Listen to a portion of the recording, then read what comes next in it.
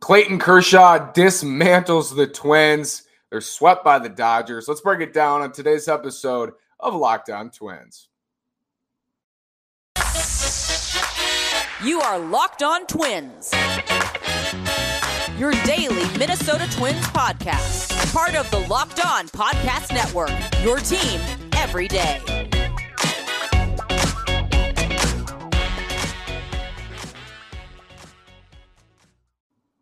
And welcome to the Locked On Minnesota Twins podcast. Today is Wednesday, April 13th. It's 3:10 p.m. Central. And I'm your gracious host, Nash Walker. I've been hosting this podcast for over 2 years now. Been writing at Twins Daily for over 2 years, 3 seasons at Twins Daily. This is my 4th. I'm super excited for this year. And the Twins are 2-4 after a loss to the Dodgers. They're swept by the Dodgers. Sleepy series at Target Field, cold, rainy. Not a lot of energy from either team. Clayton Kershaw was amazing today. Don't want to take anything away from him. Dave Roberts pulls Clayton Kershaw after 7 perfect innings and 13 strikeouts. He was at 80 pitches. I would have left him out there. Dave Roberts does not. And the Twins break up the combined perfect game in the 8th on a Gary Sanchez single. A lot of things happen here, and I want to break them down for you. Micro, macro, what it means. And tomorrow we'll have a complete series preview for the Twins series at Fenway, 4-game set with the Red Sox because they have an off day Thursday, and then we'll go to Boston and face the Red Sox starting Friday afternoon. So we'll preview that with all the pitching matchups tomorrow. Excited to do that with you. But let's talk about these last 2 days because the Twins were very competitive yesterday with the Dodgers for 7 innings, pitched extremely well. Chris Archer was awesome in his Twins debut. Command wasn't quite there, but 4 scoreless against that Dodgers lineup is great. He gave them a chance to win. Carlos Correa had 2 doubles. I believe both are with no outs to lead off the inning, and they just couldn't knock him in. They had chances to take over that game. They've had chances to take over, all 4 of their losses. Probably not today. So 3 out of their 4 losses, they've had chances to win. Those games, 2 of them, they lost by 1 run. Today, they just weren't going to win. And I want to talk about that a little bit to start. Rocco Baldelli rests Carlos Correa in this game, unless he's hurt, and we don't know. But it sounds like it was just a day off for Carlos Correa. I get it. Last night there was a rain delay and it went late. It was 11:30 or midnight. They restarted. I watched the last inning and a half. Correa was pulled from that game and rested today. Byron Buxton DHs. You got Nick Gordon in left because Alex Kirilloff went to the injured list. We talked about that in the postcast with Brandon Moore. You can find that on YouTube, Locked On Sports Minnesota. So this lineup didn't look good against one of the best left-handed pitchers of all time, and Clayton Kershaw still has it. Clearly still has it. Resting Carlos Correa, it's going to happen this year. And for it to happen right now is understandable. You have 10 games in a row after the off day tomorrow.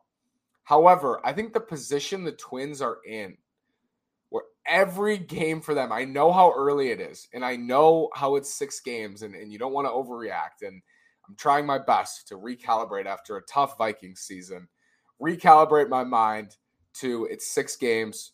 It's macro over micro at this point. You're looking at the long game. It didn't feel like there was any chance the Twins were going to win this game. And I do wonder if Baldelli and the staff felt that way. Like there's a 75, 80% chance they're going to lose anyway to Clayton Kershaw with Chris Paddock on the mound. Dodgers have had success against him. They've seen him. That lineup's incredible. It was a late night. Offense got going for Los Angeles late in that game. I do wonder that, and I wonder if that's why Buxton was DHing. I wonder if that's why Correa rested in this game, but they looked completely outmatched. It looked like they didn't want to be there today. And I hesitate to use phrases like they don't care. They don't have any energy. They don't look like they want to be there. Because it's obviously not true a lot of the time. Like much of the time, that is not true. They just were so outmatched in this game. The last 11 innings of this series, they were completely outmatched. Just not anywhere near the stratosphere of the Dodgers. And a couple of things you can draw from that. One, the Dodgers are an amazing club. They're the best team in the world, I think, by a healthy margin. I don't think any team touches the talent the Dodgers have in their lineup, in their rotation, in the bullpen. Their farm system's the best in the world. They have the best organization by far in Major League Baseball. And the Twins, we know, are a hovering 500 team this year, probably projected to win right around 500, have a 500 record, win around 80, 85 games this year. I've been optimistic they could win more than that. I think they can. But this is kind of what you expect, right? The Twins hung in it in the first game for a while and couldn't get it done. at the same time, they had a chance to win game one. If they split this series, it's a whole different conversation. They had chances to win that first game. It is discouraging to see them just – it looked like they didn't belong on the same field. I agree. It looked like the Twins did not belong on the same field as the Dodgers today. And pulling conclusions from this can be tricky. It can be misleading. This was an ugly 2 days, an ugly 11 innings, I would say, for the Twins, and like 12 plus hours, like 13 hours of bad baseball for the Twins. Errors, Luis Arraez error last night at third base, errors today, like just not good for the Twins in that 2-game set. Target field was very, very quiet. I have PTSD from 2021 with how it felt at times at the beginning of that season where it was just so low energy. Just no energy. And that's what it felt like today. Clayton Kershaw was amazing. They're going to run into some great starters this year. They're going to run into starters who have amazing outings. They're going to run into guys like that. It's going to happen. I don't want to say it's going to happen for after every single game this year, though, especially at the beginning. It's going to happen. They're not going to be able to drive in runs. Oh, it's going to happen. They're going to run into some tough starters. It is. Even if the Twins win 90 games this year, which should be good enough to make the playoffs, that's 72 losses. You got to find 72 losses on the schedule. And for the Twins last year, it was very easy for them to find 89 losses on the schedule. Even 100-win teams lose 62 games. You're going to blow saves. You're going to fail to drive in runners. You're going to run into Clayton Kershaw at his best in his first start of the season. All of those things are going to happen. Let's talk about Alex Kirilloff, Jorge Alcala going to the injured list after this word from Built Bar. Built Bar is the best tasting protein bar ever. Have you tried the Puffs? If you haven't, you're missing out on one of Built Bar's best tasting flavors. Puffs are the first ever protein infused marshmallow. They're fluffy, they're marshmallowy, they're not just a protein bar, they're a treat, and they're covered in 100% real chocolate. Puffs are a fan favorite with some incredible flavors: yummy cinnamon churro, coconut marshmallow, banana cream pie. So good. These are going to be your new favorite. And all Built Bars are covered in 100% real chocolate. 100% real chocolate. Low calorie, high protein. Replace your candy bars with these. They are better and they're healthy. 130 calories, 4 grams of net carbs. Compare that to a candy bar, which usually has more calories, more sugar, dozens of net carbs. Go to Built.com, use promo code LOCKED15, that's LOCKED15, and get 15% off your order. Use promo code LOCKED15 for 15% off at Built.com. Thank you for making Locked On Twins your first listen every day. For your next listen, check out the Locked On Now podcast, recaps of MLB games with analysis from our local experts, talking fans through the season like no other network. Free and available wherever you get your podcasts. Alex Kirilloff to the injured list with a recurring wrist injury. Couple things to draw from this. One, it sucks because I think Alex Kirilloff was set to have a big-time year. But the caveat to that statement and that prediction was that he would be healthy. His wrist would be healthy. And we know that when his wrist isn't right, when a hitter's wrist is not right, they aren't right. And Alex Kirilloff has not been right at the plate. He's looked, frankly, terrible for the Twins so far. Him going to the injured list is not a surprise. It's not a surprise to see him go to the injured list with a wrist injury. If he was mashing, he was like 10 for 17 with 3 homers and a couple doubles, and then he went to the injured list, whoa, you'd be really shocked. But he struggled so badly, and we know the talent he has. We know the hitter he is. He just looked out of sorts. He's late on fastballs. He's pulling out of his swings. Justin Morneau mentioned today, pulling out of swings, trying to generate more power. It's just not there for Alex Kirilloff. So this is not a surprise. Maybe the time off will help him, but in the long run, this is scary. And that's your first reaction is this is scary for the Twins long term. If this keeps showing up, soreness is a surgically repaired wrist. He had soreness in November, was shut down, and now he's shut down again. I don't know how long this is going to be. I don't think it's going to be a short period of time for Alex Kirilloff. We know how the Twins are with injuries. Trevor Larnach is recalled from AAA where he was struggling mightily, 36% strikeout rate for the Saints. I think he was hitting $118 through 4 or 5 games or whatever. But again, extremely talented. We know what he's capable of doing. We saw it last year before he got carved up by the league. Trevor Larnach, I think, could step in and at least be what Alex Kirilloff was, which wasn't very good in that first week. It's an upgrade to what Kirilloff was bringing, right, over these first 6 games. But a healthy Alex Kirilloff, I think, is a middle of the order crusher. I think he's going to be great for the Twins.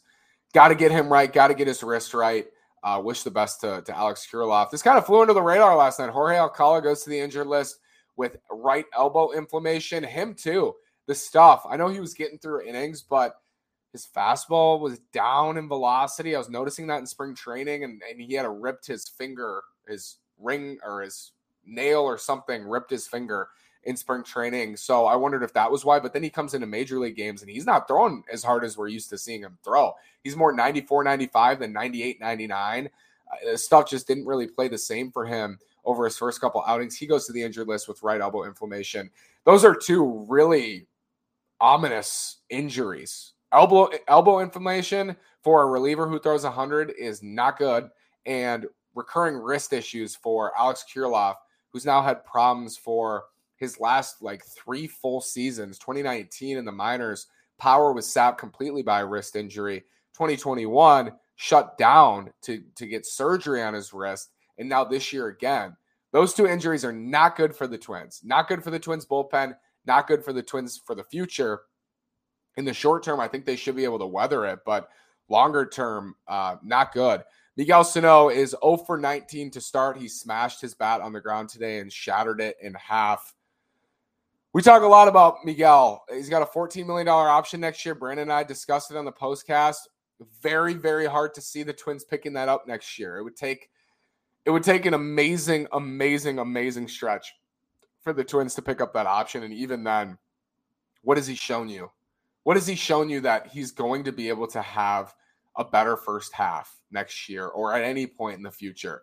And the scary part of this is sometimes Miguel Sano does this for a month.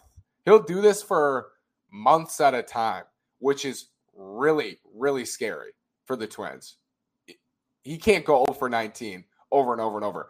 The worst stretch I ever saw Miguel Sano at the plate was in 2019, and it was in May, maybe May leading into June. He went 3 for 39 with 23 strikeouts.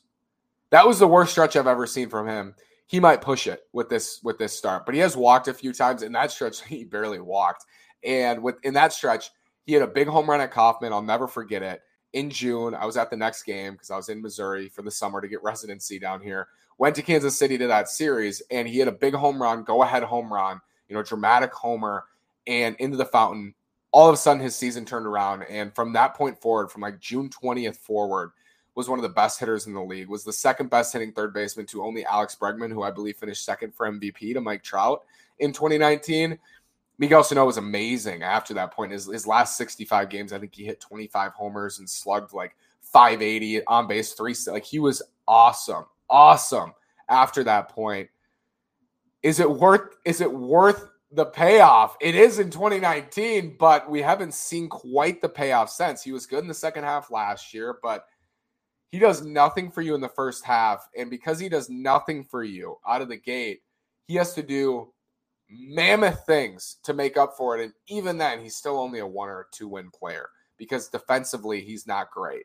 And offensively, he's bad for half the season. How do you make up for that? You just can't if you're Miguel Sano. And if you're the Twins, you can't have that happen, continue to happen, and just be okay with it. When they extended Miguel Sano, I supported the extension because of the second half he had in 2019, was hoping he would turn the corner. And he just hasn't on that trend. I don't think Miguel Sano's a bad player. I think Miguel Sano has had stretches where he's carried the Twins offense. I think he is extremely talented. I think he's athletic for his size. He's just so inconsistent. And these starts hurt the lineup massively. Your first baseman cannot have stretches Miguel Sano has at the plate. It's just not acceptable.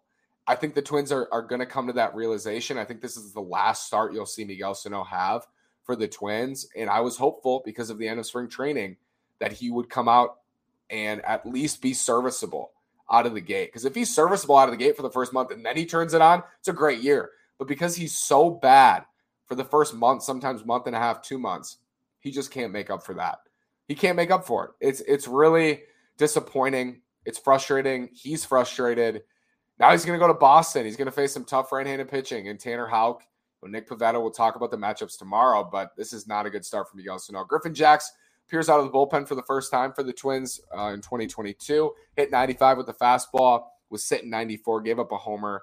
But I think Griffin Jax can be good for them out of the pen, especially facing right-handed hitters. I think Griffin Jax can get righties out at a really high level out of the bullpen because he has a great high-spin slider. And if his fastball is 95, reaching 96 potentially, he could be a good reliever for the Twins, a long reliever, but I'd like him to face like 60 or 70% right-handed hitters, maybe even more this year for Griffin Jax. This series sucked. There's no way around it. If you're still watching today and you wanted to hear about it, thank you so much. But this series was bad.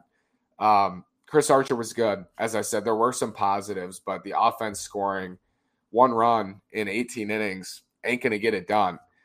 And it was discouraging after, I think, 2 strong games against the Mariners where the Twins showed they can beat a team hitting a bunch of home runs. They can beat a team pitching well and scratching across runs on Monday night. And then they go out there on Tuesday, come out strong, end up losing, and then get blasted on Wednesday. It's not exactly encouraging. I want the Twins to come out of this month 11-11. That was my goal for them because May is light. They got Oakland. Their 3 toughest series in May are Houston, Cleveland, and Detroit. All 3 of those series at home. The rest of them on the road, but it's against Oakland, Kansas City. It's Baltimore. It's a very light month for the Twins. If they can get out of April 11-11, I think after May they can be firmly above 500. And if they're firmly above 500 after May, get some momentum from May, it'll be exciting to see where they could potentially go. Maybe you see Jordan Balazovic off the injured list debuting for the Twins. You might see Cole Sands, Matt Cantorino coming up. There are possibilities there. Jose Miranda, even Royce Lewis, if he keeps playing the way he is right now. Possibilities there, but you need to weather this storm early. You can't dig a hole. If they go into Fenway, they lose 3 out of 4, that would suck. If they get swept, that would suck, and we'll get to that tomorrow. But 11-11, they're 2-4 right now. They got 18 to play in the month of April. There's plenty of work to do, but there's plenty of time to do that work. This series was not encouraging. I would describe the Mariners series as mildly encouraging overall because they had chances to, I think, sweep that series. But I think what we're going to come to find out is the Mariners might not be as good as the preseason projections had them being, or the preseason hype put them at. So that's why I'm putting it as mildly encouraging. This one was firmly discouraging, I'd say, in 2 games. It's the Dodgers. It's not the end of the world. You got to bounce back, though. Last year, if this happened to them, they're getting swept at Fenway. Or they might win the first game of the series, and then you get your hopes up, and they lose 3 in a row. That's what would happen last year. Is this year going to be different? Are they going to choose to make this year different? Do they have the pieces to make this year different? Got to wait and see. We'll be back tomorrow previewing the 4-game set at Fenway. Join me then. Thank you for making Locked On Twins your first listen every day. And make your second listen Locked On MLB. Join Paul Francis Sullivan. Please call him Sully. He's bringing you everything you need to know from around the league. Sully is the best. Thank you so much for listening. Have a great day. Go Twins. Check out the postcast. Subscribe, like, leave a comment. Even if it's negative about the Twins, man, I don't care. I like it. I like it a lot. Thank you so much for watching again. We'll be back tomorrow.